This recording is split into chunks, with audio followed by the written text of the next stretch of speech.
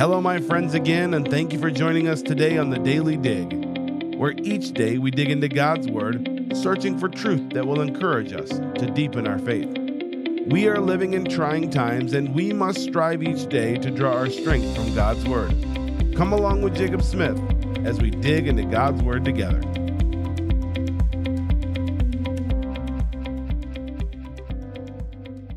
And welcome to another episode of the Daily Dig. I'm so glad that you've joined us. We are excited to launch into another passage and start another time together around God's Word. We are looking at Jesus in Luke chapter number 6, and really we get to verse number 12, and there's a transition. It says, "And it came to pass in those days that he went out into a mountain to pray and continued all night in prayer to God." Really, before we get into the rest of the passage, isn't that a great place to start? Jesus is embarking on a massive decision. He was getting ready to call out the 12 disciples and really the 12 apostles. And Jesus had a big decision on his plate. He was getting ready to make this decision. And it says he went out into a mountain to pray and continued all night to pray. Now, this was the Son of God.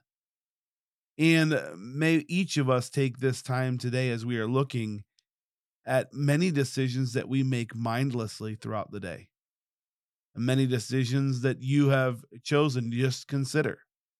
Maybe you've thought about what to eat for breakfast, what to eat for lunch, what to eat for dinner. Maybe you have even planned out what you wear. You had to have made a decision at some point how to get to work, how to drive to the grocery store, take the kids to school, whatever the case may be. There are dozens of decisions we make. And could I ask you, have you considered a small decision, big decision? Have you considered going to the Lord in prayer? He was about to make a large decision, and here in Luke chapter number 6, it came to pass. It was getting ready to come up, and Jesus went to the Lord in prayer and spent a whole night of prayer. Could I give you a little acronym as you are going to the Lord in prayer? Maybe you have heard this before, but use the word pray. Start off praising God for who he is. R is the idea of repenting. Repent your sins and go to the Lord in prayer and say, Lord, I've done this wrong. I want to put these things away. And so there's nothing between me and you. Then you have the letter A and ask. Ask the Lord, bring forth petitions. And then the letter Y, yield. Yield before God and say, whatever it is, not my will, but thine be done. And maybe that's a great place to start. Pray and use the praying, the repenting, the asking, and the yielding, and move forward with your prayer life. And really, before any big decision, we should spend seasons of prayer. Now, the Lord chose to go and pray all night. Many of us, when's the last time we've spent a season of prayer on anything? I think we should consider that. We also see in verse number 13, it says that when it was day, so the following day, he called unto him disciples. And of them he chose 12, whom he also named apostles: Simon, whom he also named Peter, and Andrew, his brother, James and John, Philip and Bartholomew, Matthew and Thomas, James the son of Alphaeus, and Simon called Zelotes, and Judas the brother of James, and Judas Iscariot, which was also the traitor. In the list of the 12, we see Peter is listed first and Judas is listed last. Judas Iscariot, that is. Bartholomew here is Nathaniel, who is referenced in John chapter number 1. Levi and Matthew, as previously mentioned, they are the same. I talked about him when he was called out by Jesus and he had the feast at his house. And Judas mentioned here is not Judas Iscariot, but the other Judas mentioned here, the brother of James, is Thaddeus. And we see that we could cross-reference that over to Mark chapter number 3 and verse 18. But really, he says he called he when the day hit, he called unto him disciples. Disciples really is a learner. And Warren Wiersbe listed it as an apprentice, a learner. And you could see different definitions, but all of them come back to a follower of Jesus. An apostle is different though, because an apostle is a chosen messenger, and they are commissioned with a specific message. And we see that while there are many followers of Jesus, these men were chosen out to be commissioned for a special mission.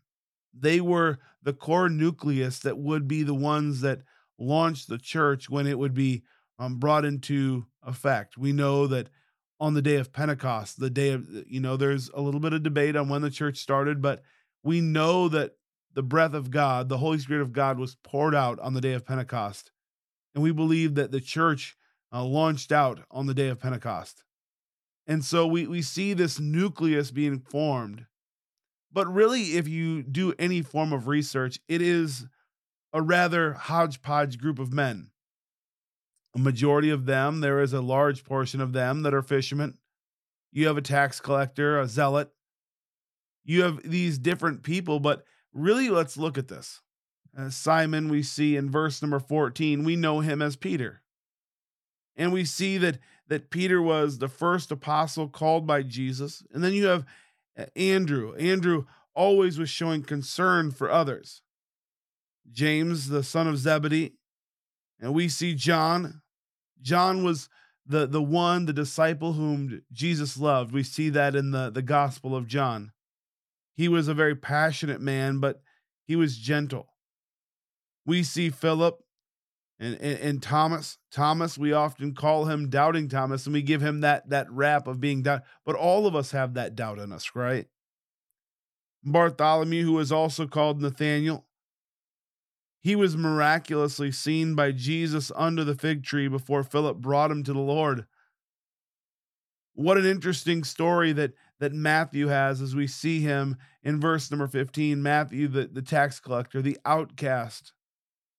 And yet Jesus brought him unto his own. And James, the son of Alphaeus, and Simon the zealot. Zealots were a political group. Really, they were highly political and opposed the Roman government, the Roman Empire. Now we see Judas Iscariot. He is listed last oftentimes when you see lists. And really, it comes down to that he was the traitor. He was the one who he betrayed the Lord Jesus Christ. But if you were to look into First Corinthians chapter number 1, it says, "For ye see your calling."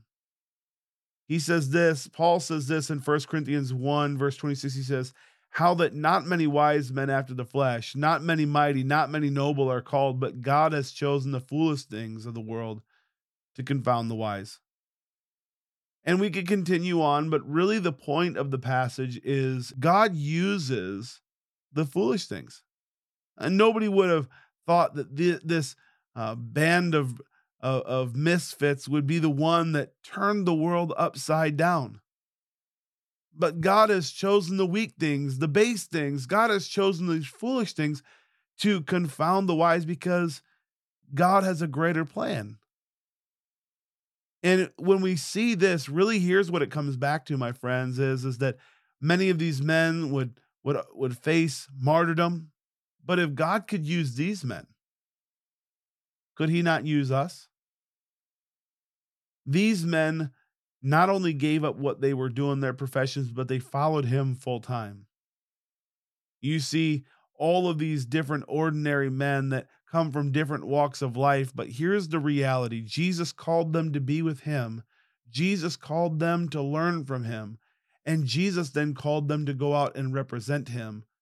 And so I wonder today, how many of us, and we're faced with big decisions, have we prayed about these things?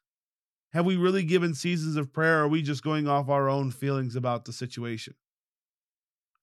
And then we look at this group of men, verses number 13 through 16.